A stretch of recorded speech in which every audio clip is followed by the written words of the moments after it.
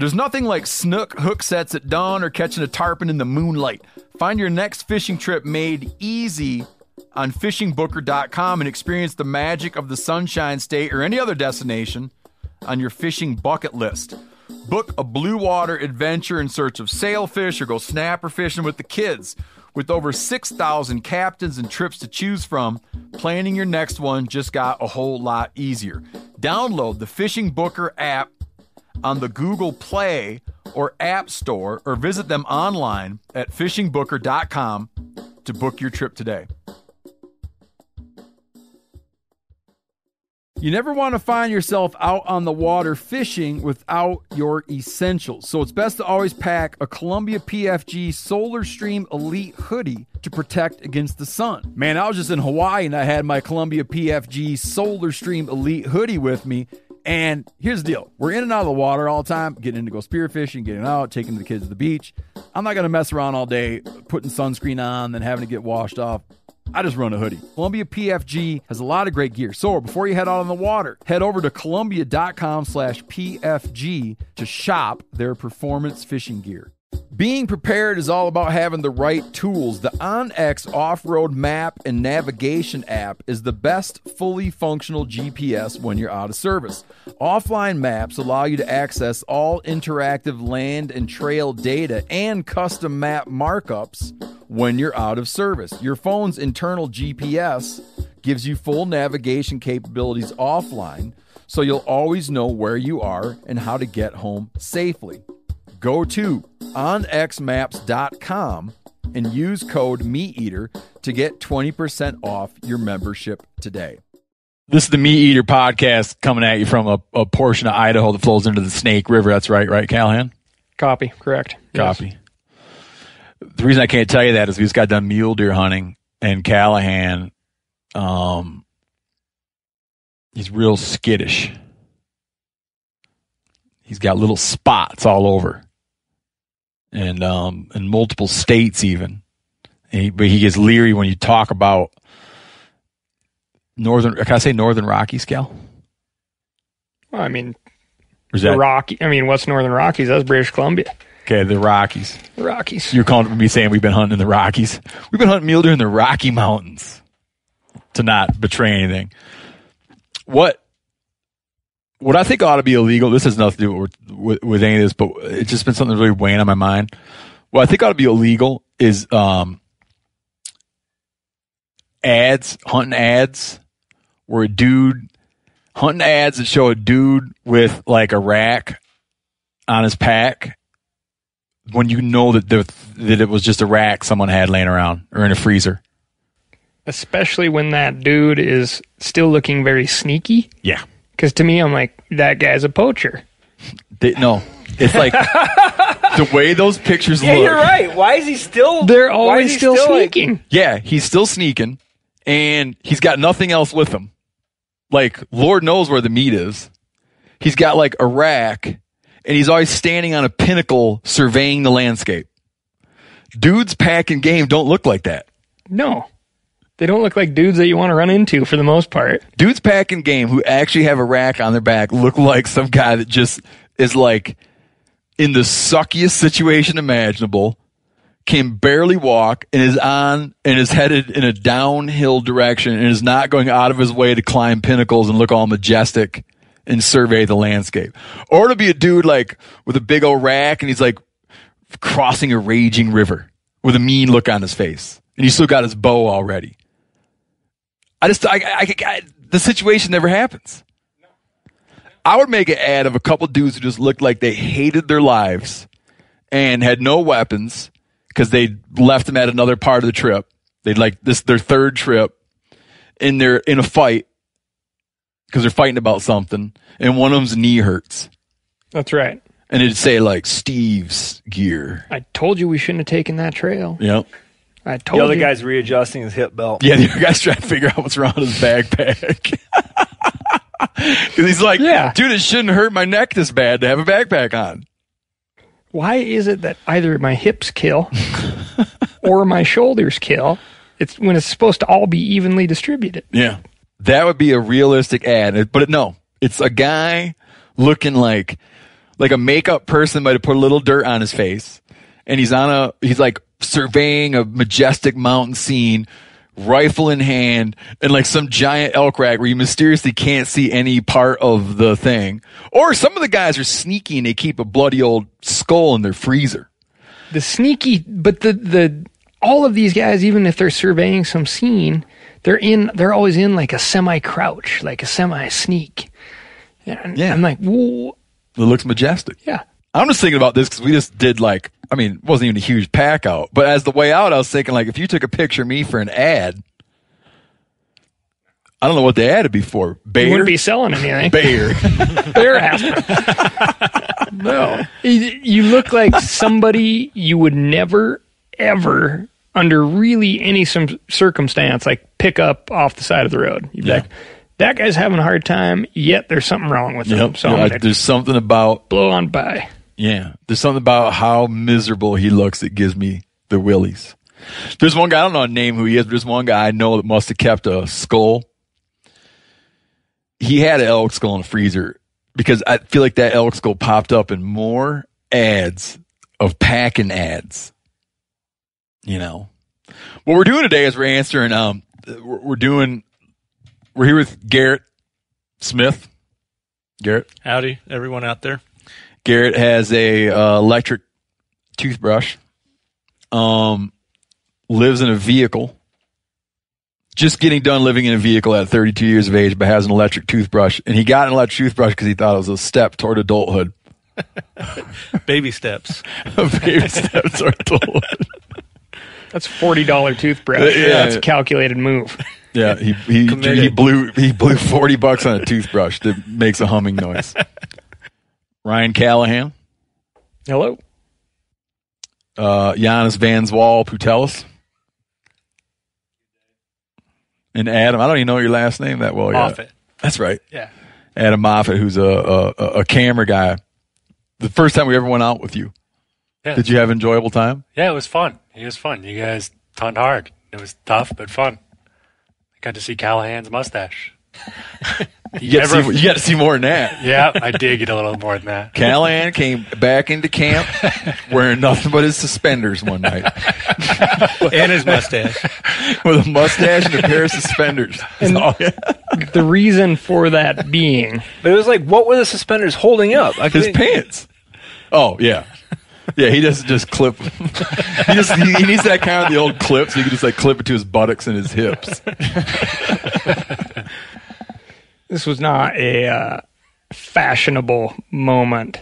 It was very dark out, and I had taken the majority of my sweaty clothing off and draped it over a mule deer. So the black bear that I had, I want to point out, he left to go get a black bear and came back with a deer. Yes, came back with a bag of guts from a deer. But yeah, so I'm not. Adam pointed out I looked like a fat stick. It's like, you're 140 pounds, but you have a beer gut. How's that work? Anyway, yeah, so I had peeled off a good portion of my clothing to put on top of the deer to keep the bear you were trying to kill from eating your deer. Or give me some peace of mind or something, yeah. So I feel like that trick works. We did that all the time, leaving elk overnight. Yeah, you don't know it empirically. No. But man, it feels like it would work. I pee around, put clothes on it. It can't hurt. Mm-mm. I've never seen bears get on carcasses faster anywhere than Colorado. So I think and you're talking about doing that in Colorado all the time, right? Yeah, I mean, if that for me would be a pretty good litmus test. My brother lost a good portion of an elk to a bear last year. I'd like to ask him if he did the clothes trick or not. That was archery too, right? Yep. Yeah. What he did is he boned out. He left the 4 legs on the bone and boned out the rest. And the bear ate all the boned out stuff and buried all the bone in stuff. So he loaded all the boned in stuff, dug it back up, put it on his llama, brought it down to a creek and washed it all and got out of there. Because he'd lost his quiver in the night. Because he heading back to his camp after dark, through the latch on his quiver, he had one of those tight spots, but he didn't have it on there right. No, I thought your brother was shot recurve or longbow. That's my other brother. Oh, that was Danny? No, Matt.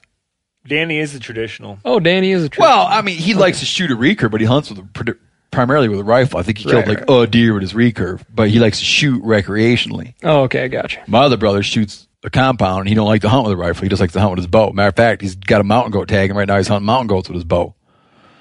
But he's bringing his rifle, too. I told him he's going to look like Arnold Schwarzenegger in the end of Commando when he raids that island compound with a duffel bag full of weapons. He's going to have a caddy. Yeah. He'll be like, yeah, this is about a 250-yard shot. Give me my bow.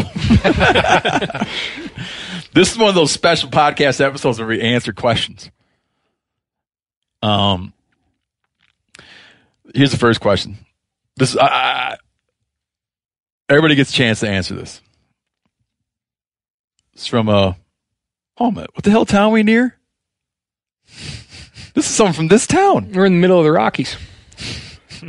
Well, I just had a weird thing happen where I felt like I'd entered like another dimension because the guy named Drew says this. Is that the town we're in? Look at the bottom of that. Darn close. Darn close. A fellow darn close to us right now has this to say. So I'm not much of a conspiracy theorist, but I have a buddy who is convinced that the Clinton administration's main motivation for reintroducing wolves back into the West was for gun control. With wolves growing at an exponential rate and negatively impacting ungulates, the tradition of hunting would diminish over the years. With fewer and fewer hunters, the sale of new firearms go down, and in time, hunting won't become an American value. Garrett, what's your take on that? I think his buddy's got to focus on another field of study.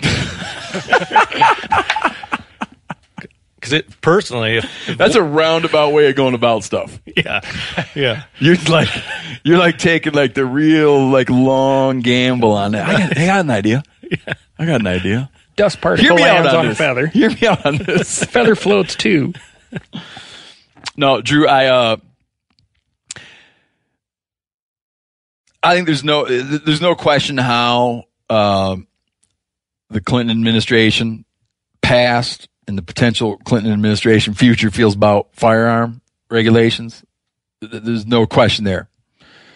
Do I think that they would have the wherewithal and like the crystal ball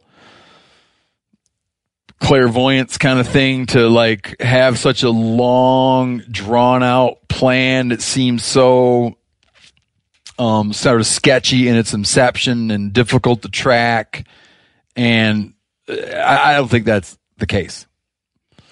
What I think happened, I don't think there's a big mystery about why wolves are back. I think wolves were reintroduced because they had been regionally extirpated from human-caused activities, and we have an obligation to remedy human-caused ecologic catastrophe.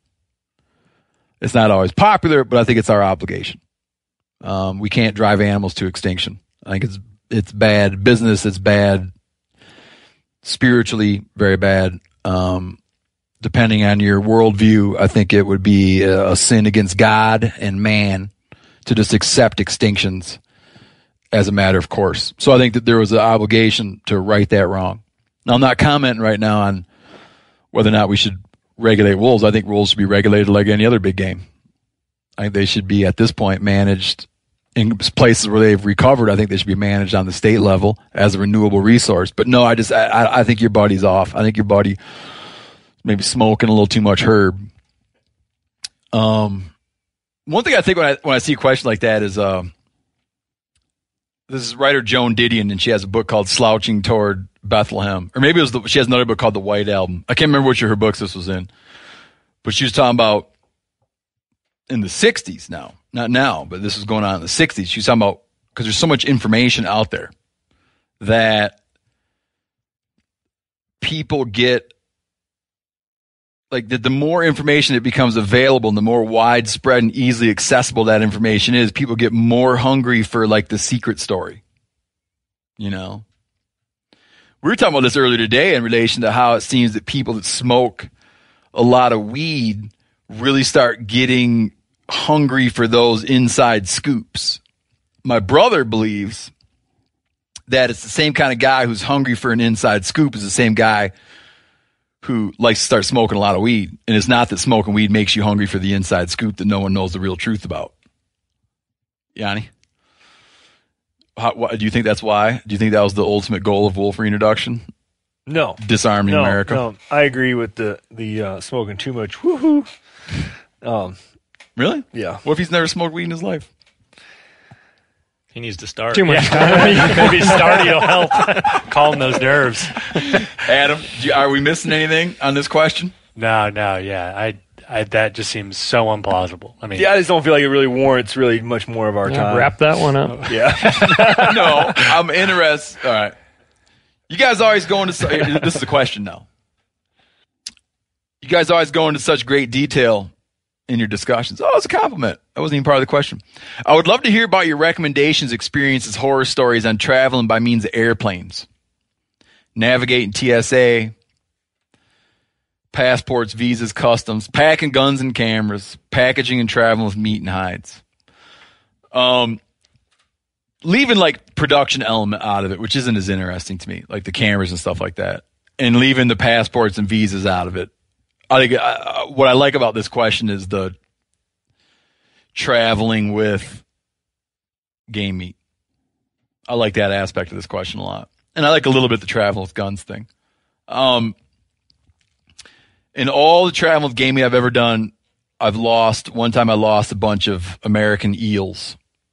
It was very hot. They were lost in the Billings, Montana airport. I was coming back from New York State with a bunch of eels. And by the time I got them back, it was just a sack of slime and eel bones. I mean, it was bad. It's the only thing I've ever lost. I'm pretty careful about it. I like to freeze stuff, put it in a cooler, duct tape the cooler shut, and check it. And even if it were to get lost for a day or two, the stuff's going to stay pretty good inside there. You can, when dealing with small amounts, like I've taken turkeys, and instead of even trusting that I would lose the turkey to baggage loss, I just carry the bird on. I one time had a bag of pig guts frozen in my carry-on. They pulled it out to inspect it and had no comment on it. I another time had a shotgun shell in my carry-on, and that did not go smoothly. I was interviewed by the police, and they knew, like, I was like, man, we were just hunting ptarmigan. I forgot to take the shotgun shell in my bag. But they had like a whole rigmarole they had to go through, and they knew that I was obviously just, made a mistake, but they still had to notify the police and fill out a bunch of paperwork. And they were kind of annoyed with me because you could tell that it happened to them every day in Anchorage. Some Yahoo has a thing. Yanni, tell your story. Shotgun shell about your story? turkey, your dead turkey, and your shotgun shell. Yeah. That was just last year, wasn't it? Yeah. I think, have we done a shoot? And then I stayed to hunt? It wasn't a shoot. Oh, we were just hunting dogs for fun? Oh, no. We were turkey hunting in California. Or no. Or was it Wisconsin? I think it was my personal trip. I was hunting with my dad, my brother in Wisconsin. Okay. I was coming home. Anyways, checked my bags, went through security. What was it? You didn't tell them what's in your bag. Well, I'll get to that. Oh, you're doing the story, and you wouldn't. Yeah, I wouldn't tell the story in this order, but go ahead. Well, I'm coming home from a turkey hunt. So I check all my bags. All I have is my backpack with my laptop in it on me. And they call my name, Janice Putelis. Please come back to security. And I roll back in there, and he's like, we found a loose... so I walk through the door. They take me through the back door, and they've got all these stainless steel tables set out in this room. And I had packed my not yet frozen turkey parts just in Ziplocs, double Ziploc bags. They were cool. Just packed them into the middle of my big duffel. Like it was a skinned turkey like cut up into like legs and breasts. And exactly. And so I walk into this room, and they've got, we have these giant, I don't know how many liters those duffel bags are of ours that we have, like 75, 80, maybe even bigger. Those big rubberized North Face duffels. Yeah, all my stuff is spread out, just like individual. There's like turkey, because I was bringing home like wings and feathers for my girls. and, you know, all the meat and just everything's just spread out everywhere. And my gun case is actually locked up. Like, it's off to the side. I'm like, oh, well, that's kind of weird. It was kind of funny, you know? So they told me that the meat is what ticked off the x-ray machine because like the big turkey breast kind of looks like a glob of weird matter, I guess. So they went in to check at that, and they found a loose shell in there. So you can have, you know, ammo in your baggage, but it has to be in a container made for the purpose. Yeah, either original packaging or like a plastic container made to carry it. So, and it's not supposed to be able to touch. Like, you know, 22 shells come sometimes just touching. Yeah, it's supposed to have dividers. Oh, yeah, I didn't know that. Yep.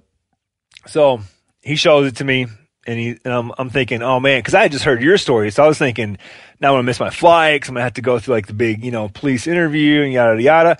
And he like makes a phone call and goes, nope, we just got to pitch this. Well, I look at it, and I had a box of 25 turkey rounds, like in one of those like aftermarket plastic boxes, you know. And 90% of them in there were like the heavy shot, the stuff that's like $4 or $5 a round. And then there was 5 that were like some cheaper Remington stuff. Well, he's holding a heavy shot in his hand. I'm like, you know, if we're going to throw a shell out, you know, maybe I could do a little swap because I've actually got a container in my, you know, gun case locked in there. And he's like, yeah, sure. I don't see why not. So I got to keep the heavy shot. That is amazing. I kept my heavy shot, pitched the Remington. That dude was probably a turkey hunter, man. Apparently, it doesn't hurt to ask. Now, we had a fuel canister. Yeah. We get into a situation a lot of times, you're buying bear spray, and you can't fly with that no matter what. And fuel cans, you can't fly in commercial airliners with fuel cans. And I think we had a $4,000 fine for a fuel can from TSA. That never even made it on the plane. Isopropyl stuff. Mm-hmm. Never even made it on the plane. Not isopropyl. What's the word I'm looking for? Isobutane. Yeah. Never made it on the plane. So they call one of the guys we're traveling with. They call his name because like we're just checking bags under whoever's name. He goes down to like, hey, there's this canister. He's like, oh, hell, I don't need it. Throw it away. He thinks nothing of it. A couple weeks go by, letter of $4,000 fine shows up in the mail. A lawyer got it down to half that. Unreal. Yeah. I would say, just to throw in like one helpful tidbit here, if you're traveling internationally and you're looking at your flight schedule and you're like, oh, don't have any long layovers, you may want to adjust that so you have 2 hours at customs. Mm-hmm. I think 2 hours at customs is kind of the minimum. I think we had to. And it wasn't enough. The gun stuff throws them for a loop. It does. It throws them for a loop. There's just some formalities. Now, if you're like, I'll tell you one, the biggest tip I would give, the biggest trouble I had if you are traveling internationally is go to U.S. Customs and have them give you there's a form that even has a standard number. Basically, you write down what your rifle is, serial number, description of rifle. They stamp that form. So when you're coming back into the U.S., like people are always worried about what the other country's government's going to think. But when you're coming back in the U.S., you can't just be turning up in customs with a gun. They're going to want to know, is that your gun? Where'd you get the thing? So getting that, and I didn't do this one time and it caused all kinds of headaches. Get the customs form and get it stamped saying, I own X serial number firearm, what scope is on it, serial number of your scope. So when you come back to the U.S., you can go like, I left with this thing. Look here. It's a temporary export and then import form. Yeah. That can cause trouble because they don't want you just turning up at the border toting guns that they don't know how you came into it and what it is. And so you got to watch out for that stuff. Just flying generally, if you've never flown with a firearm, it works like this. I'm talking general domestic travel. You got to have a hard-sided case and you got to have locks on it and have it actually locked up. You got your case locked in such a way that you cannot get the gun out without undoing the locks. I've seen people take a regular case and put a little padlock on the two parts of the handle. And a couple weeks ago, I had a woman in front of me get turned away by the TSA because he just threw the latches and pulled the gun out. Lock wasn't doing shit for good because it was right locked in the middle of the case. So you got a hard-sided case that is such that you cannot get the firearm out without removing the locks. They don't care if it's 2 locks, 3 locks, 4 locks, 1 lock. It's got to be unlocked to get it out. It doesn't need to be a TSA lock. like the universal locks. Doesn't need to be that. You go up, you tell at the check-in counter, you say, I'm traveling with a firearm. They're going to give you a declaration form. All the declaration form says is you're saying the firearm is not loaded. Depending, you can have the ammunition in the case or not. To be safe, don't put it in the case. Have the ammunition in a hard case meant for the purpose of transporting shells. The reason I don't like the paper cases is because they can just get messed up, paper rips, whatever they spill out, you could have trouble. So go and buy those little $4, $5 ammo cases, tape the thing shut, put your ammunition in there, have it labeled.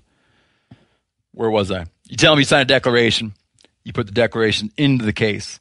You then will walk your firearm. This is most airports. You'll either walk your firearm to a TSA oversized baggage area, and they'll swab the outside of the case while you stand there.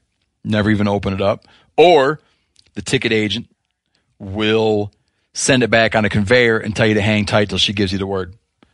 Then they'll go and check your firearm. They'll give you the wink and a nod. You get on the plane. Generally, 9 out of 10 times, you go to baggage claim. Your firearm does not come out on the carousel, but you go and you need to present an ID to a baggage handler at oversized baggage. You guys feel that that's true? Yeah. It's pretty simple. But I would say also that because of the liquidity, is that the right word to use for that, of those regs and rules? They change, and then you got to argue with the ticket agent because you know the rules better than they do. Exactly. So what I was going to say is, like, do your research ahead of time. Maybe print out, a few pieces of paper from, their website that has their rules and regs. Because if it's someone new and they haven't done a few of those and they don't it's busy, they don't have the help that can back them up, you can do yourself, a huge favor by having that and being like, look, got this right off your website. Yep. Here it is. Here's the deal. Because in international airlines can be different, because what you just described is domestic, but we just went over to, BC a month ago, and Air Canada, you cannot now have ammo in with your rifle. But they didn't even know. Exactly. We had to argue with them about what it was. She's like, no, you can't anymore because there's just a big snafu. And the other woman's like, no, you have to now because of the big snafu. Right. Yeah. And then they get a third guy who jumps in with his own opinion about the whole thing. But that's international. It's like, yeah, do your research. I'm just saying, like, generally in the U.S., that's how it goes. But if you're flying into Bozeman, Montana, those people are processing firearms all day long. They know the rule. If you're flying into weird towns, like, let's say for whatever reason you're flying a gun. I don't know. I'm pulling this out of my ass. Let's say you're flying into Miami. It might be good to be prepared to present at the Miami airport someone to demonstrate that you know what the rules are. I one time in New York State, so any airport run by Port Authority, which is it's like a police department that sort of operates on behalf of New Jersey and New York with ports and airports. They have their own procedure where when you go to check a firearm, they have a Port Authority police officer come to the ticket counter, and that Port Authority police officer records the serial number, makes sure you have the proper permit to have a firearm in New York City. If you're flying out of New York City, you're flying through New York City to go hunting. Then they escort you to the TSA. Now, I knew that I was supposed to be escorted by a Port Authority police officer. I had a ticket agent assuring me I was not supposed to be escorted by a Port Authority police officer. They had me walk my own gun over to the TSA, and then I wound up having to sit there in a little cop office explaining my story until the ticket agent person came and clarified that I did, in fact, argue with her and that she messed up. So, yeah, be armed. But I don't like it to sound like a horror story, man. It's generally, like, shockingly easy. Yeah. How early do you get there before your flight? No different than normal. No different than normal. 2 hours. No, but I like to go early. Yeah. I like to go early. And I buffer with a firearm for sure. Yeah. Another because half hour, I never know. 40 minutes. Like the other day when I was checking in Seattle, for whatever reason, they were just like backed up with the TSA guy was backed up with people's golf clubs and skis, you know what I mean? And it was just, he was having a slow time of it. So I leave a little buffer. Spring is a great time to do something with your family. Do some spring cleaning, which I kind of started today outside, planning outdoor activities, which I'm always doing, taking a little trip to Hawaii with your kids for spring break, which I just did, which was great. You know what else you can do for your family this spring? You can shop for life insurance with Policy Genius. Make that part of your financial planning for the year. I've said it before 1,000 times. I'll say it again. When my wife and I, when we started having kids, we got serious about life insurance. And man, I felt so much better after we did. With Policy Genius, you can find life insurance policies that start at just $292 per year for $1 million of coverage. Some options offer same-day approval and avoid unnecessary medical exams. Even if you already have a life insurance policy through work, it may not offer enough protection for your family's needs, and it may not follow you if you leave your job. So save time and money and provide your family with a financial safety net using Policy Genius. Head to policygenius.com or click the link in the description to get your free life insurance quotes and see how much you could save. That's policygenius.com. Hey man, after years of fine print contracts and getting ripped off by overpriced wireless providers, if you've learned anything, it's that there is always a catch. So, when I heard that for a limited time, all Mint Mobile wireless plans are $15 a month when you purchase a 3-month plan, I thought, well, what's the catch? But it turns out there isn't one. Mint Mobile's secret sauce is that they sell wireless service online. They cut out the cost of retail stores and pass those sweet savings directly to you. Ditch overpriced wireless with Mint Mobile's limited time deal and get 3 months of premium wireless service for $15 a month.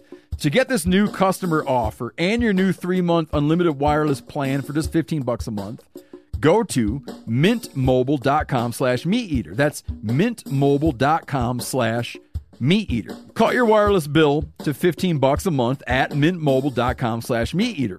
$45 upfront payment required, equivalent to $15 per month. New customers on first 3-month plan only. Speed slower above 40 gigabytes on unlimited plan. Additional taxes, fees, and restrictions apply. See Mint Mobile for details. Man, I'm just coming back not too long ago from youth turkey season in Wisconsin. Now, last year at youth turkey season, it rained and snowed the whole time. This year at youth turkey season, it was in the 70s and even up to 80. So me and my kids are pouring it to it. And after a while, I realized they didn't drink anything all day, and they haven't drank anything all day. Well, that's why it's important to get hydrated and have something you're going to like to help you, encourage you to get hydrated. Doesn't matter. Outdoor events, turkey hunting, playing sports, beach days, mountain adventures. Summer requires extraordinary hydration that's built for everyday dehydrating moments. With 3 times the electrolytes of the leading sports drink, plus 8 vitamins and nutrients in a single stick, it's clear why Liquid IV is the #1 powdered hydration brand in America. Tear, pour, live more. 1 stick plus 16 ounces of water hydrates better than water alone. I'll say that again. Hydrates better than water alone. Turn your ordinary water into extraordinary hydration with Liquid IV. Get 20% off your first order of Liquid IV when you go to liquidiv.com and you use code MeatEater at checkout. That's 20% off your first order when you shop Better Hydration today using promo code MeatEater at liquidiv.com. Looking at these questions here. Could I say one quick thing about production flight? Yeah, please, man. Well, do that while I pick out a good question. Well, the thing we've had issue with is the lithium batteries, and like trying to take as many of those and carry on throughout the crew, because they will ping sometimes, and you have to deal with that. And we always carry on a full camera kit with media, bats, audio. So if check baggage gets ends up, you can still keep rolling while you wait for everything to come in. Yeah. So, there's that whole rumor that TSA agents are really rough on hunters' guns. That's why you need to sight them in when you get. What? You ever heard that? It's like when you travel internationally or, domestic, when you go and you want to sight your gun in as soon as you can, because the baggage handlers kick your guns around, right? I think they're rough on everything. Yeah, it's just general. I always thought it was kind of bogus. I've never had it be. I'm curious. I've never had seen more it. TSA's guys be all excited about what you're going to hunting for. I think they're just rough on bags. Yeah, no, I agree. You ever sit in a plane and look out the window and watch them load bags? They could care less, dude. Yeah. I couldn't believe it. Last time that happened, where I actually had that view looking out the window, and I'm watching this guy, and he looks like he's my size, and he's grabbing our Pelican cases, which weigh 50 to 80 pounds, and he is making sure that he's getting them airborne before they hit the conveyor belt. He's just like, getting my training in right now. I just couldn't believe it. Those things were landing boom, with the nice thud. Yeah. Okay. I will add it is nice if you're talking about buffers to look somewhat like you do in your passport picture.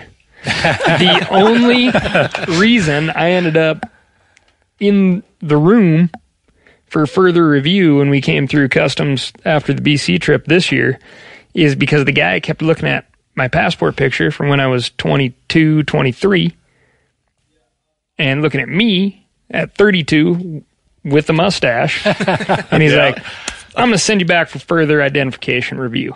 Yeah, I can see that. And then all of a sudden he's like, I go back to the back room, the rest of the crew comes through and they're dealing with all the production stuff. And they're like, oh, you guys are traveling together? Like, lumped them all into one group. And then it was like, let me see your firearms and all this stuff. Had I just looked a little bit like I did in my passport picture, I would have breezed right through. See, that's why I like a guy like me who's timeless. It's just one of the side benefits of being Right, timeless. can't grow facial hair. Yeah, Yeah. benefits of being Yeah, but timeless. you wouldn't shave your mustache for that BS. No way. Well, I got to get a new passport picture. Yeah. So. Yeah. Yeah, all right. My buddies are giving me a hard... This is the question. My buddies are giving me a hard time because I took a 300-yard shot on a goat yesterday. Where's he from? Does he mean mountain goat? Oh, wish I knew what kind of goat he's talking about. This is already a great question. My buddies are giving me a hard time because I took a 300-yard shot on a goat yesterday. Oh, a lot of dudes, especially more and more every year, call antelope goats. I wish you'd clarify. Not that it's going to affect the answer. My buddies are giving me a hard time because I took a 300-yard shot on a goat yesterday with my 30-30. My point was that it was 300 yards straight, but I was 280 yards above the target, which means my horizontal was 150 yards. So he's saying angle compensated. I'm not sure what he's saying because it doesn't really make sense to me. Hold on, let me take a look. He's holding for I don't know shorter that we're- range. I don't know. Don't you think, Jan? Oh, you know what? He's talking about some kind of wild goat because he's going on about Hawaii. Oh, okay. I'm gonna parse the question out because I think he's saying he kind of goes on about archery. Yeah. Okay. Yes. Yes and no. I don't even know what. Let me take the first part. Let's 2 questions. 300 yards with a 30-30. I think 300 yards is a long shot for a 30-30 because they really start to drop off. At what Yanni Van Zwal know. At what point does a 30-30? At what point does a 30-30 really start to drop off? I don't really know. I mean, we know that it's definitely a slower round, but I would think that with today's ammo, you can probably get something that a hotter 30-30 round that could Still has some energy. Sure. Yeah. Okay, so there you have it. 300-yard shots. This is just a perennial thing that comes up. Like, what kind of shots are too far? It's impossible to answer. It's not impossible to answer. There's some guidelines. A shot's too far when you're taking it and you're wondering or not if you're going to hit it. He fails to mention if he hit the goat. But yeah. Can I add on to that just real quick? Please. Can I finish it up? Oh, I didn't know you weren't. The very this just popped in my head because I read another question earlier and I was thinking about it. But the way to answer that and to figure that out is basically whether or not your bullet, whatever velocity it's doing at 300 yards, if your bullet is still performing. So a lot of bullets say they perform, down to 1,800 feet per second. So basically, if your bullet is dropped to 1,700 feet per second, when it hits, it's not going to expand. It's going to retain its shape and just going to pencil through the target, pencil through the animal. So you're not going to get that mushrooming. So I would look at the ballistics chart. If you don't get the mushrooming, you're not going to get the damage to the animal. Chances are the recovery is going to be much harder. Yeah. I shot a deer at 460 yards through the lungs with a monolithic bullet, solid copper bullet. The wound channel looked about like if you took an arrow with a field tip and poked it through the animal. This thing it was through the lungs. It didn't even register the hit. He kept chasing does and then got a little woozy looking and fell over. No no, it was like he didn't know. I'm sure he felt it was like he didn't know what happened because that thing didn't have enough energy to open up. And it was a bullet that already had almost like 100% weight retention or something. It just took a lot of velocity to open that thing up. They make some of those solid. They were into those solid copper bullets that were supposed to pedal, but it took a lot of velocity. So that's a good point to bring up is like the energy, because if oftentimes you look at a ballistics chart and you'll see a number will be red, and it'll be like at what distance does that thing lost so much velocity that it doesn't have the energy anymore to get it to function. But I think if the guy, I'll just say this, I think if this dude here is really fixing to do a lot of 300-yard shooting, and I don't care about all the new definitions, a 300-yard shot is a shot that you have to pay attention to. I agree. That's bordering on, even by Western standards, a 300-yard shot is out into the marksman. It's out where marksmanship matters, right? 100 yards, you can be 6 inches off, and be in there. 300 yards, you have to be doing everything right. 300 yards, minor mistake. Becomes a big error. Becomes a big error, yeah. If this dude and he's hunting goats, and I know he's in Hawaii, so he's hunting I'm talking like little barnyard goats, which are small, I would think that he would, if he's going to get serious about this, and that's his new norm, I would think he'd be thinking about a new rifle. Yeah, I could be completely wrong on this, but just from, my growing up, I've never heard of a 30-30 being some, an accurate weapon to begin with. It's always been like a saddle gun type of thing. Exactly. It's like, guys, I mean, the only guys shooting 30-30s anymore seems to be like guys shooting bears and lions with hounds because they're shooting out of a tree right above them. But the other thing is, it's like, sure, let's say it does have the energy. The thing is, when you get a bullet that has a lower muzzle velocity and it starts to drop off, it really matters. Like, there's a big difference between an animal at 280 yards and an animal at 300 yards when your bullet's losing inches, when it's losing inches to gravity over short spaces because it's traveling so slow. Like physics 101, if I took a bullet, let's say you're shooting a 150 grain bullet, okay? And I took a bullet and held it out at arm's length and dropped it from my fingers. And at the same time, I shot a bullet at that height perfectly on a flat plane. I shot a bullet from that height perfectly horizontal. Those two bullets hit the ground at the same time. It's not defying gravity. I open my fingers, the thing hits the ground.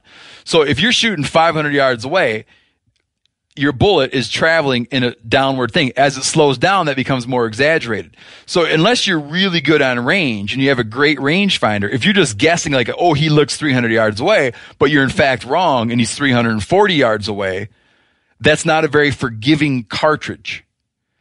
Like, let's say you had let's say you had a 300 Win Mag shooting 3,100 feet per second. The bullet's going to be a lot closer to your point of aim at 340 yards than one that's just poking along. Put that in better terms, Jan. You're better at that kind of stuff. No, you're exactly right. But I think you explained it very well. The thing to remember is that even with a 300 Win Mag, the difference between 300 yards and 340 needs to be compensated for. To shoot flat out to 350 yards, very few cartridges are really, have a maximum point blank range of something that far. What's that rifle Floyd was talking about? 378. So it's a 378 neck down to a 30 caliber. And I think he was saying that he has point blank out to 4 or something. Yeah. So he's got a souped up real fast rifle that he can zero at 200 yards and basically aim on an animal where he wants to hit out anywhere from 0 to 400 yards to be within 3 inches. Yeah. And I bet they zeroed because they knew they were going to take long shots. They probably zeroed at 3 to get like a point blank range out to 4+. So then if the deer jumps out and he's 20 yards away or he's 400 yards away, you just aim where you want to hit and pull the trigger. And you'll be within a few inches. Yeah. But it doesn't, to go back, it does not matter where that rifle's zeroed at If you suck at aiming. If you suck, yeah, man. You suck at shooting. If you jerk that trigger and you're shooting something at 400 yards, you're going to be either getting a very gut-wrenching lesson or missing completely at 400 yards. Yeah. For me personally, if I can't, 400 yards as far as I like to shoot at animals, at living creatures, 400 yards. That's just where I'm at personally, and that's just I know I mentioned one earlier, but that's the first I've ever shot at something, at an animal. If I can get, if I'm hunting, I can get within 400 yards, and I think that's as good as I'm going to do, I will take a 400-yard shot with its light wind or no wind, and I got a good rest, all that kind of stuff. I took a 392-yard shot the other day, and it was still a good hit, a little higher than I would have liked. Out much further, it could have been real bad. It wasn't where I called my shot. It was within inches of where I called my shot, maybe 6 inches of where I called my shot. 8 inches could have been trouble. Just do me a favor and talk about your setup for that shot. And this was a real hunting situation, a heart-thumping hunting situation, let's just say. I was already setting up for that shot before I found an animal let's say I found an animal from 800 yards away, maybe. I identified a ridge that we ranged it. What was it? It was 6 something, wasn't it? Yeah, because we were guessing the shot was going to be anywhere from 350 to 400. So. Yeah, so it was like 620 when we found him. So I found an animal 620 yards away. The next ridge I thought would probably give me a nice shot at it. It was a mule deer buck who's kind of running a doe. They looked pretty settled in. It wasn't like a race. I wasn't racing the deer. It wasn't like the deer was traveling and I was trying to race it to a meeting point. I was already thinking about my shot the minute I had to go across a little gully and climb up the other side. And I was thinking about my shot the minute I hit the bottom of the gully. I didn't run up that hill. I went up that hill at a very slow pace because I was going to get to the top of that hill and I wasn't going to be winded and I wasn't going to be shaky from exertion. So I was already thinking, if I get up there, I'm not going to rush this. It's going to be a long shot. I'm going to do everything right. I took my time. I stopped to keep my breath because I wanted to hit the top of that hill fresh. I also, on my way up that hill, ran through my head all the things a fella could do to screw up the situation with the shot and what criteria needed to be met for me to touch that trigger because it was a buck that I very much wanted to get. And I had set some parameters in my head, like what's green and what's a green light, what's a red light when I get to the top of the hill. And I had settled that in my mind. I wasn't leaving it up to moment by moment situation. Got to the top of the hill. I approached the crest so that I had some rocks off to the side of me to give a little contour to the hill. And I had trees behind me to break up my outline. I crawled up. I have a butt pad I use and I'm glassing. I had my butt pad out. I pushed my backpack up ahead of me. I put my butt pad on my back pad to help get everything padded out right. I moved out ahead with my hand and matted down some grass that I didn't like being there. And I waited for the deer to turn broadside, got lined up. I did my little test where I'm lined up on it and I closed my eyes for a 3 count and then opened my eyes back up and see if my crosshairs have drifted off. That's a good one. I like that. I can't remember who was just telling me that. I've never heard that before. Oh. In like an actual hunting situation. Yeah. That's great. I remember this guy, and I'm trying to remember who it was. I was talking to a military shooter who was it doesn't matter. I was talking to a military shooter who uses that trick. You do that to see if you're torquing it. Your body's in a neutral position. If you're torquing it. Interesting. Because he said he thinks you'll subconsciously torque to get on. Yeah. So he closes his eyes. You want to make that shot. He closes his eyes and then opens and sees if his thing has drifted. Because your body's working with your eye and doing stuff. And he's like, for a dead rest, it should be. Like, of course, you can't walk away. Like, in some way, it's resting on you. But if you're doing that little torque, you won't be able to keep it up. you won't be able to do it right when your eye's not on it because you're holding it just so. So he likes to close, open, and see if the crosshair drifted. I even did that. And then pop. Could I ask about the red and green light? I'm just curious about that. Oh, just meaning. Or, I mean, what they were. Okay, I'll just come out and say it. Yeah. I had screwed up. I missed an antelope in Wyoming because I got up to a spot where I was on a stalk, and I got up and I had in my head where these animals were going to be, and got up and they weren't there.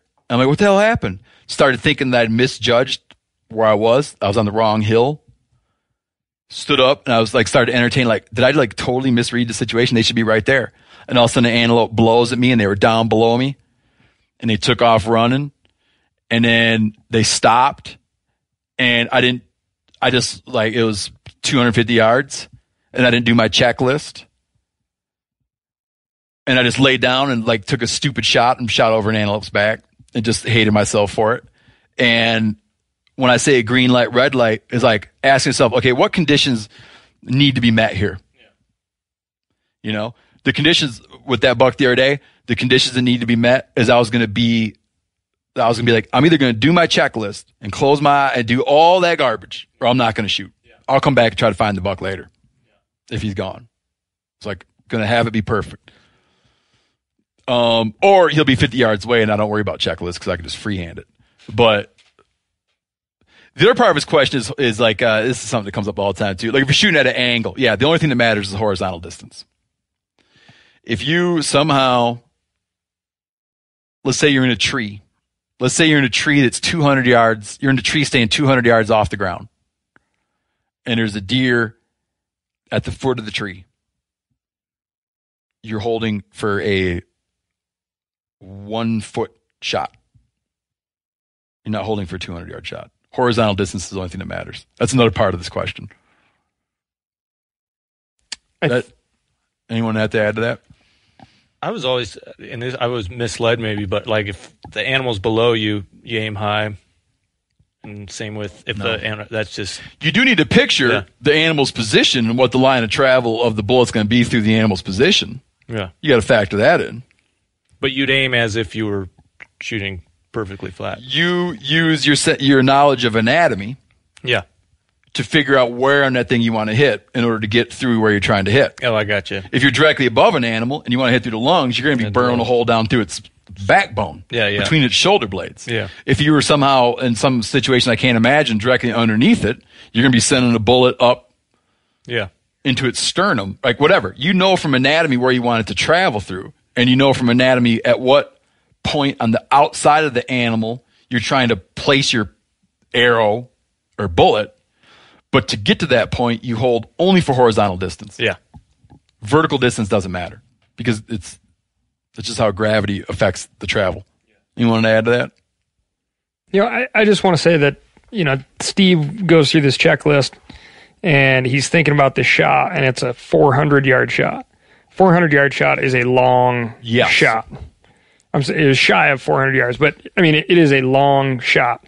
And there's a lot of people talking out there right now and have been for a long time about how they don't even start getting serious until they're out 7, 8, 1,000 yards.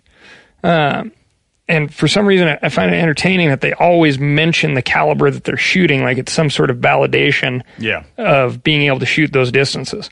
That if you aren't calculating and thinking about these mental checklists and what has to happen, what criteria have to be met in order for you to touch that trigger, you should not be taking those shots, regardless of what sort of size cannon you're packing around the woods. Yeah. Because you don't know. There's a couple things. One of the best things about long-range shooting, one of the best arguments against long-range shooting came from a guy, one of the guys I know who's one of the most capable long-range shooters at a range. What he was talking about is something you don't hear many people discuss, is the amount of time that elapses between when that bullet leaves the barrel and when it arrives at its destination 800 yards down the line. And that amount of time is enough time for an animal to take a couple of steps. Yeah, you cannot pull that bullet back. You don't know so you got like the wind. You might know what the wind's doing where you're at, but hunting in the mountains or hunting in open country around topography and other things, you don't know what the wind's doing on its way there and what the wind's doing at the animal. And you don't know that thing's not going to step. Now, the bullet's going to get there before the sound gets there, but a lot can happen in a couple seconds. Did you know Rocket Money can cancel a subscription for you? They'll even alert you when there's been an increase in a subscription price and negotiate rates for you. I can see my subscriptions in one place, and if I see something I don't want, Rocket Money can help me cancel it with just a few taps. You wouldn't believe how many people are paying for subscriptions they don't use. This happened to me. It's annoying. This helps you find it out and get rid of it. Well, Rocket Money is a personal finance app that finds and cancels your unwanted subscriptions and monitors your spending and helps lower your bills so you can grow your savings. Rocket Money has over 5 million users and has saved a total of $500 million in canceled subscriptions, saving members up to $740 a year when using all of the app's features. Stop wasting money on things you don't use. Cancel your unwanted subscriptions by going to rocketmoney.com/meateater. That's rocketmoney.com/meateater. rocketmoney.com/meateater. Get incredible deals on premium cuts from ButcherBox. Do you like free protein for a whole year? Well, deals this good are hard to come by at the grocery store. At home, I got 2 freezers, but you know what I'm saying. I like to have a freezer stocked full of stuff. I like feeling prepared, man. When I come home and it's time to make dinner, I like to go in. I got all my proteins lined up in there. Just makes me feel good about stuff. And with ButcherBox, you'll always be prepared with meat in the freezer. It means fewer trips to the grocery store. Delivered right to your doorstep with free shipping always. You get a variety of high-quality cuts at an amazing value. You'll get exclusive deals as a member, too. Sign up at butcherbox.com/meateater and get our special deal. ButcherBox is offering our listeners a free for a year offer plus an additional $20 off. Choose salmon, chicken breast, or steak tips free and every order for a year. So every box you get has that in it, free for a year. Sign up today at butcherbox.com/meateater. Make sure you use code MeatEater to choose your free for a year offer plus $20 off your first order. This show is brought to you in part by BetterHelp. Now, we all carry around different stressors, big ones, little ones. When you keep these things bottled up, it can start to affect you in a very negative way. Well, therapy is a great space to get things off your chest and to figure out how to work through whatever's weighing you down. Like, figure it out. That means figuring it out with someone who's impartial, who's able to sit down and hear what you have to say and think it through with you. If you're thinking of starting therapy, give BetterHelp a try. It's entirely online, designed to be convenient, flexible, and suited to your schedule. Just fill out a brief questionnaire to get matched with a licensed therapist and switch therapists anytime for no additional charge. Listen, there's no such thing. It's like you're not so tough that it doesn't do you some good to talk to somebody now and then about what's on your mind, okay? Get it off your chest with BetterHelp. Visit betterhelp.com/meateater today to get 10% off your first month. That's BetterHelp, HELP.com/meateater. And this is one of my favorite subjects to talk about, and it can go on, and it's a lifetime of podcasts worth of talking about it, because there's the recovery. Recovery, it's a lot easier at 100 yards than it is at 400 yards. Yeah. It's a dense topic. I don't like it. I don't like the idea of taking super long shots. A good way to not worry about all this stuff is just get in closer. Yeah. But it is a thing, man. It's a thing that it comes up all the time. And I think every day you got more and more guys who have bought a gun and all of a sudden they think they're Joe Long Ranger. And there are so many problems with 1,000-yard shooting about where was that thing? How able are you to walk over and show me where that animal is standing and show me that there is or is not any sign of a hit, hair, blood, whatever? I need to know where it was standing. And I can recall lots of times that I've seen shots on animals at very close distance where that animal had almost an imperceptible reaction to a fatal hit at 200 yards, 250 yards, 350 yards. Oh, yeah. Almost imperceptible. You could almost not tell that thing got touched. And if you're telling me that you can shoot 1,000 yards and I mean, you got to follow up on your shots. I mean, it just drives me crazy. Another thing is what's pushed a lot of the super long range shooting is TV shows that deal in long range shooting has like popularized it. And what they don't show, and I know this from, I mean, I work in the industry, so I know things and talk to people, and I just know things a lot of people don't. A big part of that stuff that they just don't include. They don't include wound loss, and they don't include the part where they're shooting at rocks and shit at the same distance to try to see. Like they'll pick a rock a couple hundred yards away from whatever they're shooting at and have a spotter, and the spotter be like, oh, you're 3 feet high on that rock. Conditions are such that you're 3 feet high on that rock. And then they'll move over and shoot at the animal. At those distances, the animal can't really put it together what's going on. And so it's like a common thing is to take some practice shots at stuff to try to get honed in with a spotter on how many MOA you need to adjust for, and then move over and start directing fire toward the critter. My buddies were just hunting moose, and they were camping by these guys who were bragging up their recent caribou hunt, and they were shooting at some caribou that were 600 yards away, and then they were halfway through shooting into a herd of caribou, and they realized that there was a guy that was 300 yards away from those caribou putting a stalk on them while they're blasting away at the caribou. Didn't notice him. There's another guy down in Arizona, and it's a good way to not have fun in the woods. I met the people involved in this. There was a guy sneaking up on a black bear with a bow and arrow in Arizona, and the guy started shooting at the black bear from across the canyon and hit the bow hunter in the belt buckle with a rifle. Almost killed the guy. That happened a few years ago. Wow. Floyd didn't even know that guy. Wow. All right. Can I play devil's advocate just a little bit? Please. Somebody needs to. Because I'm already talking about a couple long range pokes I took. No. I want to switch that over to shotguns and small game, because I think the reason that we like to take short shots or keep it within our discipline level with big game and our rifles is because we want to be like our personal ethics towards the animal, right? To make it a clean one shot kill, right? Yet it seems like when we switch over to small game and shotguns and flying birds, all of a sudden it's like, well, it's okay that I shot 20 times today and I killed 2 birds. It's like you're missing, you're wounding. Yes, we get a couple. So it doesn't seem like we're. Is it? So as you've talked about it, where you give a level of respect to to big game animals that are 6, 7, 8, 10, 12 years old that have different kind of fecundity. Okay. Things that warrant a much more limited harvest than you do to, say, a cottontail rabbit that's capable of putting off 24 babies in a year, has a life expectancy of about 4 months. I could see that if you were talking to an ethicist, which is the role you're playing right now, he would say, why does a elk warrant this great level of respect about clean kills? You're virtually certain you're going to make a clean kill.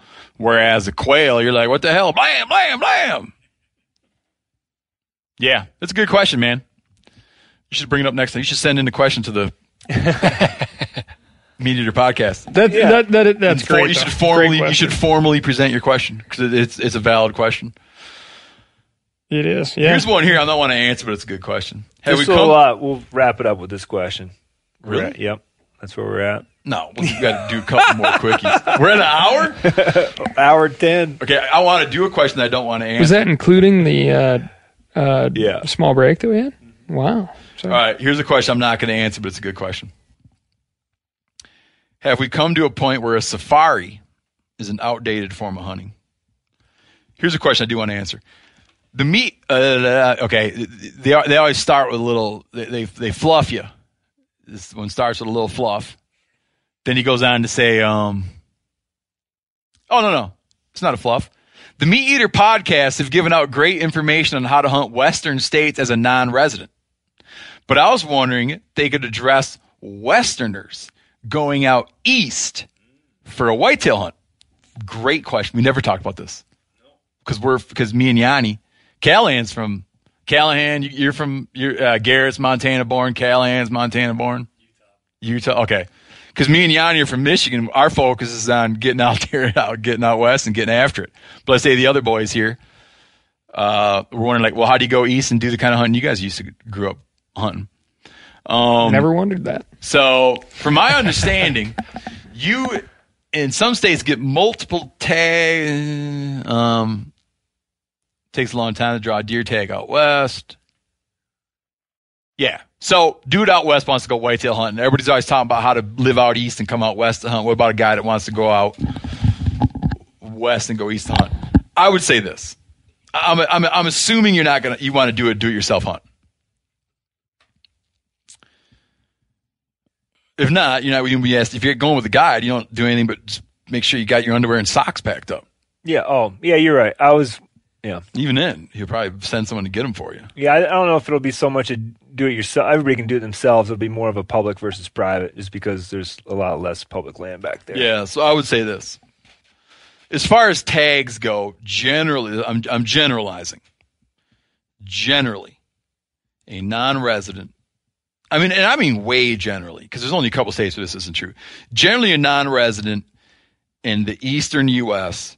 can go into a licensed dealer and get a general season buck tag or get a general season tag that would be good for any deer with a bow or good for a buck with a rifle. You could probably kill several does if you wanted to. In some states, you can kill several bucks if you wanted to. It's generally over-the-counter hunting in the east for whitetail deer, with long seasons and bow seasons that start in late September, early October, and rifle seasons that are generally run around for a couple weeks in November. Anyone got a problem with that? Okay. Michigan, where I grew up, at the time I was growing up, bow season started October 1. You could hunt with your bow up till December 31st. They even had some late seasons that were good for after that. And then you had a 10-day rifle season.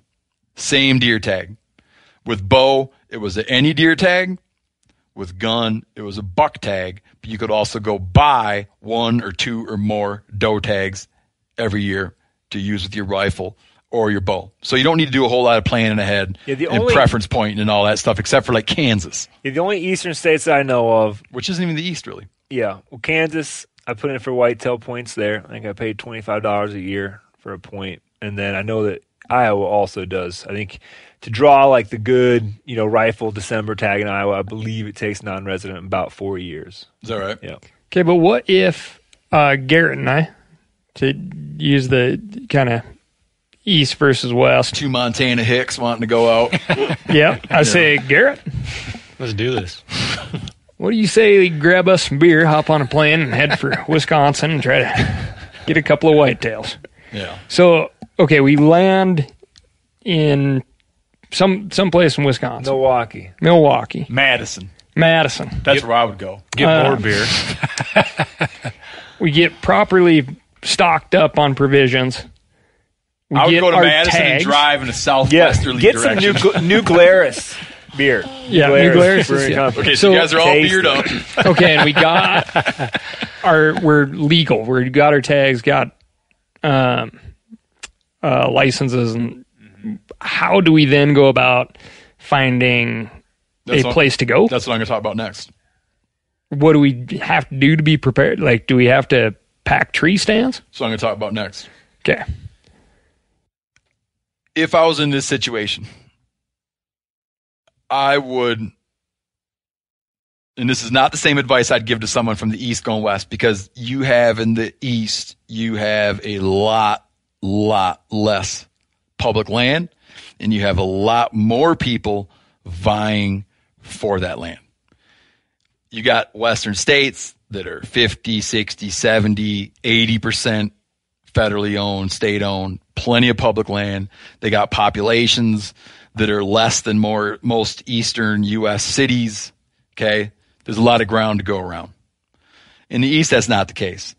It takes, I'm generalizing, and there's guys like Chris Eberhardt has written books about do-it-yourself eastern whitetail hunting, how to find public land, eastern whitetails. But he's an expert at it, and he devoted his life to it. For an easterner to come out west and hunt, you just got to have some gur, right? You got to have a little bit of gur, half a brain, and know how to read a map, and you're going to find public land hunting opportunities. In the east, I'm sorry, and there's going to be a million guys, not a million, but a lot of guys are going to be like, oh, it's not true. It takes a little bit of, it takes some, to have a successful hunt, if you got a week to hunt, 10 days to hunt, some local knowledge goes a long, long way in even trying to crack the door on public land whitetail hunting east of the Mississippi. It can be done, but it's tough. And believe me, I grew up doing it, you know. But my dad had done it before. You know, it's like we'd like new guys. It's like, it's hard. It's hard to just roll in and start doing it unless you're very good with maps. You're very resourceful. You understand the system, how to like identify chunks of land that other guys aren't hunting, how to identify chunks of land that other guys might not even know are public. I'll point out, we have a ton of information on this very thing in the Complete Guide to Hunting, Butchering, and Cooking Wild Game. Like how to find public land that people don't realize is public. Hidey holes. We talked about this for a long time over dinner last night. Easements, stuff like that. Yeah. Accessing, like walking up a navigable stream in order to get to a state section that you can't get to via a road, but you can get to it if you stay below high water mark in a river and wade up with waders. That kind of sneaky stuff is good. If I was out west and I wanted to go east deer hunt, I would start really just asking a lot of questions and talking to a lot of people and trying friends of friends and colleagues and family and just kind of feeling out for a crew of guys that likes to hunt and that are going to throw you a little bit of information. What about, too, that some states in the east or Midwest slug only? Yeah, like Maryland, I know. Yeah, for sure. And I guess you'd figure that out when you're southern half of Michigan or southern third of Michigan is like that. So yeah, that's just like a legal thing you have to figure out. Like, yeah, you have all kinds of legal requirements you got to figure out. But I think on the land thing, I think that you could, if you just love to hunt whitetails. Well, you know, I'm kind of contradicting myself, man, because one time I was living in Montana, and me and both my brothers and another buddy of ours went down to Alabama to hunt deer in January, and we hunted Tuskegee National Forest for about a week. We all killed a buck. But my other brother was going to grad school at Auburn and had dabbled around in the area a little bit. So he had kind of done a little groundwork. We had 7 days to hunt, but he already had a working knowledge of an area. What you might do, and this is like, this gets out of the realm of possibility. You might fly out. If there's some way to do it, fly out a month before season and spend a few days figuring stuff out. Or just agree that you're going to do like an annual thing and get to know an area. But I would think the best bet would be to really pursue any leads you can through friends, family friends, colleagues, your old lady's family, and just try to find someone on the ground there who can give you some up-to-date information on private land connections, and there's always guys looking to get rid of deer, but they don't want to just open up the gates and let a bunch of yahoos in there with guns. They're trying to be a little bit, smart about who's on their property. Work those, or work it from a guy who'd be like, yeah, man, I'll help you out. And maybe someday you'll help me out and I come out to hunt your place. A thing to remember about eastern whitetails is that you don't need huge chunks of land to have a successful hunt. My dad's got a buddy that has, I think, 10 or 12 acres in southern Indiana, and he kills deer on it every year. But he didn't just fly in from out of town and find it. No. But my point is that so he has the knowledge, that those 10 acres, produce a deer. My point is that there's a lot of private land back east that can, I feel like leases and trespass fees sound like this huge amount of money always, where sometimes maybe just to access 40 or 80 acres, it could be plenty of, ground to hunt some whitetails. You might be able to get into that for couple $100. You know, if you're already going to spend a couple $100 on your tag, it's like kick down a couple $100. And a lot of times that comes with some lodging. You might be able to stay in a little cabin and have 80 acres of private land to hunt for a couple $100. Yeah. So I would say, though, Couple of dudes from Montana, coveralls, Arctic Pro muck boots, yeah. log at you. I actually think it'd be more, this is a bold statement, I think it'd be more daunting for a guy born and raised, let's say in Montana, let's say because we're in Idaho, guy born and raised in Idaho, if he said, I got 7 days, I'm going to go out on a DIY, do-it-yourself whitetail hunt in Illinois, public land, never been there before, and get a buck. Meanwhile, a guy in Illinois said, I'm going to go out to Idaho, DIY, public land, and get a buck. I'd bet my money on the guy standing in Illinois who's going to Idaho rather than the guy in Idaho going to Illinois. I would put my money on him. All other things being equal. All other things being equal. And I said, like, who's going to get the buck? I'd be like, the guy going to Idaho is going to get the buck because he's got a lot of land that he can just go and access right now. Yeah, 7 days of walking. You're going to turn something up. But you as go long to as they Illinois. both can walk. But you're going to go to Illinois, and you go there the day before, and be like, man, there's deer all over this little state game management area along this creek that's 100 acres. And then he comes back on opening day, and there's 14 trucks in the parking lot. Everywhere he goes, there's some guy shining a flashlight at him and be like, hey, I'm over here, man. I'm over here. I have heard that story so many times. Well, just like, I mean, I see somebody parked at a trailhead here. I'm like, well, better go to the next trailhead. Yeah. Even though In that 100,000 acre chunk of national forest land. Like, I'm not going to hunt around some dickhead in the woods. I'll go to the next trailhead. All right. One last question. Have you ever hunted Roosevelt elk? Nope. All right, Meat Eater Podcast. Forgot one thing. Yanni, give us an update on Hunt to Eat t-shirts. Oh, man. Now you can go to hunttoeat.com and buy a Wisconsin Hunt to Eat t-shirt. You can buy an Alaska Hunt to Eat t-shirt. Idaho? Not yet. Really? No. Cal? It's a weird looking state. Probably, It's hard to make a shirt with that state on there. Hunt to Eat. Oh, did I let the cat out of the bag? I've always maintained that I have no connection to Hunt to Eat, and I don't, except that I'm friends with Yanni. He doesn't give me anything. I one time asked him to tie me a couple flies for yellow perch, never even tied them. So it's like the opposite of me owing Yanni a favor. So I don't want you to think I'm plugging Yanni's t-shirts for personal gain because he won't even tie me like the stupidest looking fly on the planet. He won't even tie it for me. It's just a little bucktail and a red little head on it. So yeah, I have nothing to gain. But Yanni is working on a Meat Eater Hunt to Eat t-shirt. And more than likely, by the time you listen to this podcast, those will be at the Meat Eater merch store. And it's with the moose forks? Yes. Right, like a little cartoon bubble coming out of the moose's mouth. It says Hunt to Eat. Oh, did you guys think of that? He's going to hang up and call the designer and be like, hold on, dude. Stop the presses. Did a little speed bump here. Cal's got it. What all states you got? Hunt to Eat? Colorado, Montana, Wisconsin, Alaska, Texas.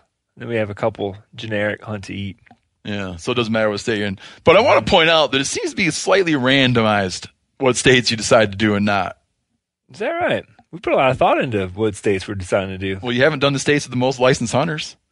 No, we haven't. You didn't go in that order. But we've thought about that. But we've been doing the most requests, and we look at where our traffic comes from. Oh, so you're being scientific about it. A little bit. You're being all techy about it. Trying to be. They're just excluding I do want to. giant number. If you're going to give me a second to do my Hunt to Eat pitch, on this podcast. There's a pitch? Well, you always ask me to, and I never really have it. So I've kind of been thinking about it. Your concluding thought. You're allowed a concluding thought. Yeah. Your concluding thought could be your pitch. I already used mine. My concluding thought was your t-shirts. So your concluding thought can continue mine and do your pitch. I get to go now? Yeah. Yeah, thank you. If you haven't gone to the website yet, Hunt to Eat spawned from us just wanting to make some cool hunting t-shirts because we just I was sick of going to Cabela's and Sportsman's Warehouse and just being like, man, I'm a hunter and I want to wear some hunting t-shirts, but there's just nothing in this store that I want to wear, And I had a lot of friends that were like, you know, like the happiness is a gut pile t-shirt? Yeah, exactly. Just not my thing. So as kind of an answer to that, we felt like there's this white space. We're like, man, let's make a hunting t-shirt that's just a little bit hipper. And what I want to get to is I say we, and that's because it's my brother and I that do this. Monting, who a lot of times is with us here on Meat Eater Shoots, but he puts a lot of effort into this. So maybe going forward, you can say, go ahead and give a pitch for you and your brother's t-shirt company. Let me get this straight. You're more worried about giving credit out where credit is due than just selling the t-shirts? That's noble. That's a good man right there. That's a good man. I have kind of a thought. I didn't know where that was going, man. I thought I was getting ready to be thrown under the bus. That rounds about to one of the first conversations. Is this your concluding thought? It is. Oh. I've been sitting here smelling mule deer very strongly, and I always kind of get a little dirty on my pants, in particular, when I'm field dressing a mule deer. But it just dawned on me that possibly why that mule deer smell is so strong is that I basically dressed the mule deer up in the t-shirt that I'm wearing now. Do you have the t-shirt back on? Yeah, with the black bear. Callahan's wearing his black bear repellent right now. So the black bear. So you took the shirt off the deer and got it back on. I didn't bring that many shirts. Huh. So yes. I'm wearing one of your shirts. Yeah, and I gave Garrett the other shirt. We share t-shirts. You got any concluding thoughts? We're backpacking, man. We're ultralight. Yeah. One t-shirt. What's going on in First Light, Callahan? So many things. We got all sorts of people in there these days, and it's fun. Products are getting better, and new stuff's even cooler than before. And I was in there. Can I say something about a new product I saw? It's probably Hush Hush. I just saw some really cool looking stuff in there. I won't say anything. No, else, go for it. There's that new balaclava. Oh, yeah. The new mitts. New mitts are cool. I like those mitts. But you guys are using like a, what do they call that? Like a high pile fleece? That's actually wool. That's wool in there. Yeah. Yeah. It's super soft. Same stuff that's inside. It's a long... Same stuff that's inside the mitts Ooh, that we buddy. took to BC. Oh, that's wool in there? Yeah. Really? Yeah, that's why it kind of balls up a little bit. Huh. I I'm like those telling you, mitts. if you're a cold weather hunter, you're going to be stoked. Adam, concluding thoughts? I don't know. This has been quite an interesting trip with y'all, so it's been fun. You think you'll come back? If you guys will have me, for sure. We'll have to talk about it. Yeah. You didn't complain. No, and I ran around with Callahan, so I had plenty to complain about. I've never heard that so succinctly put before. Garrett? Some of the best country to be sweaty and hurt knees and hiking in. You can see a lot. It's been a cool trip. But I mean, concluding thoughts about right now. Oh. Like any concluding thoughts based on the the podcast. Yeah. Keep those questions coming, folks. All right. Yeah. All right. Meat Eater Podcast. Tune in next time. And it's go to send your questions. Go to themeateater.com and put in questions, or go to you go to Facebook, look up Meat Eater on Facebook. You can post questions there, and they'll get put in the right thing. And coming up, we're going to start doing a question of the day deal and answer a question every day. So answer 365 questions a year. Yanni thinks we ought to send everyone who gets a question picked a T-shirt, but that's a hell of a lot of T-shirts to be mailing around. We'll see. Might do that. All right. Take care. This show is sponsored in part by BetterHelp. It is a simple truth. No matter who you are, mental health challenges can affect you, and how you manage them can make all the difference. That's why everyone should have access to mental health support that they need, and that meets them where they are and helps them get through challenges. BetterHelp provides online therapy on your schedule. It's flexible, it's simple to use. You can connect with a licensed therapist selected just for you. Learn more at BetterHelp.com. That's BetterHelp.com. I'm sure a lot of you guys remember the old ceremonial hunting tradition of eating the heart out of the first animal you kill. Meat from those organs are among the most nutrient-rich foods on the planet. You can get those same benefits your ancestors craved via convenient daily capsules from Heart and Soil. Find out more at heartandsoil.co. And remember, use code MeatEater for 10% off your purchase.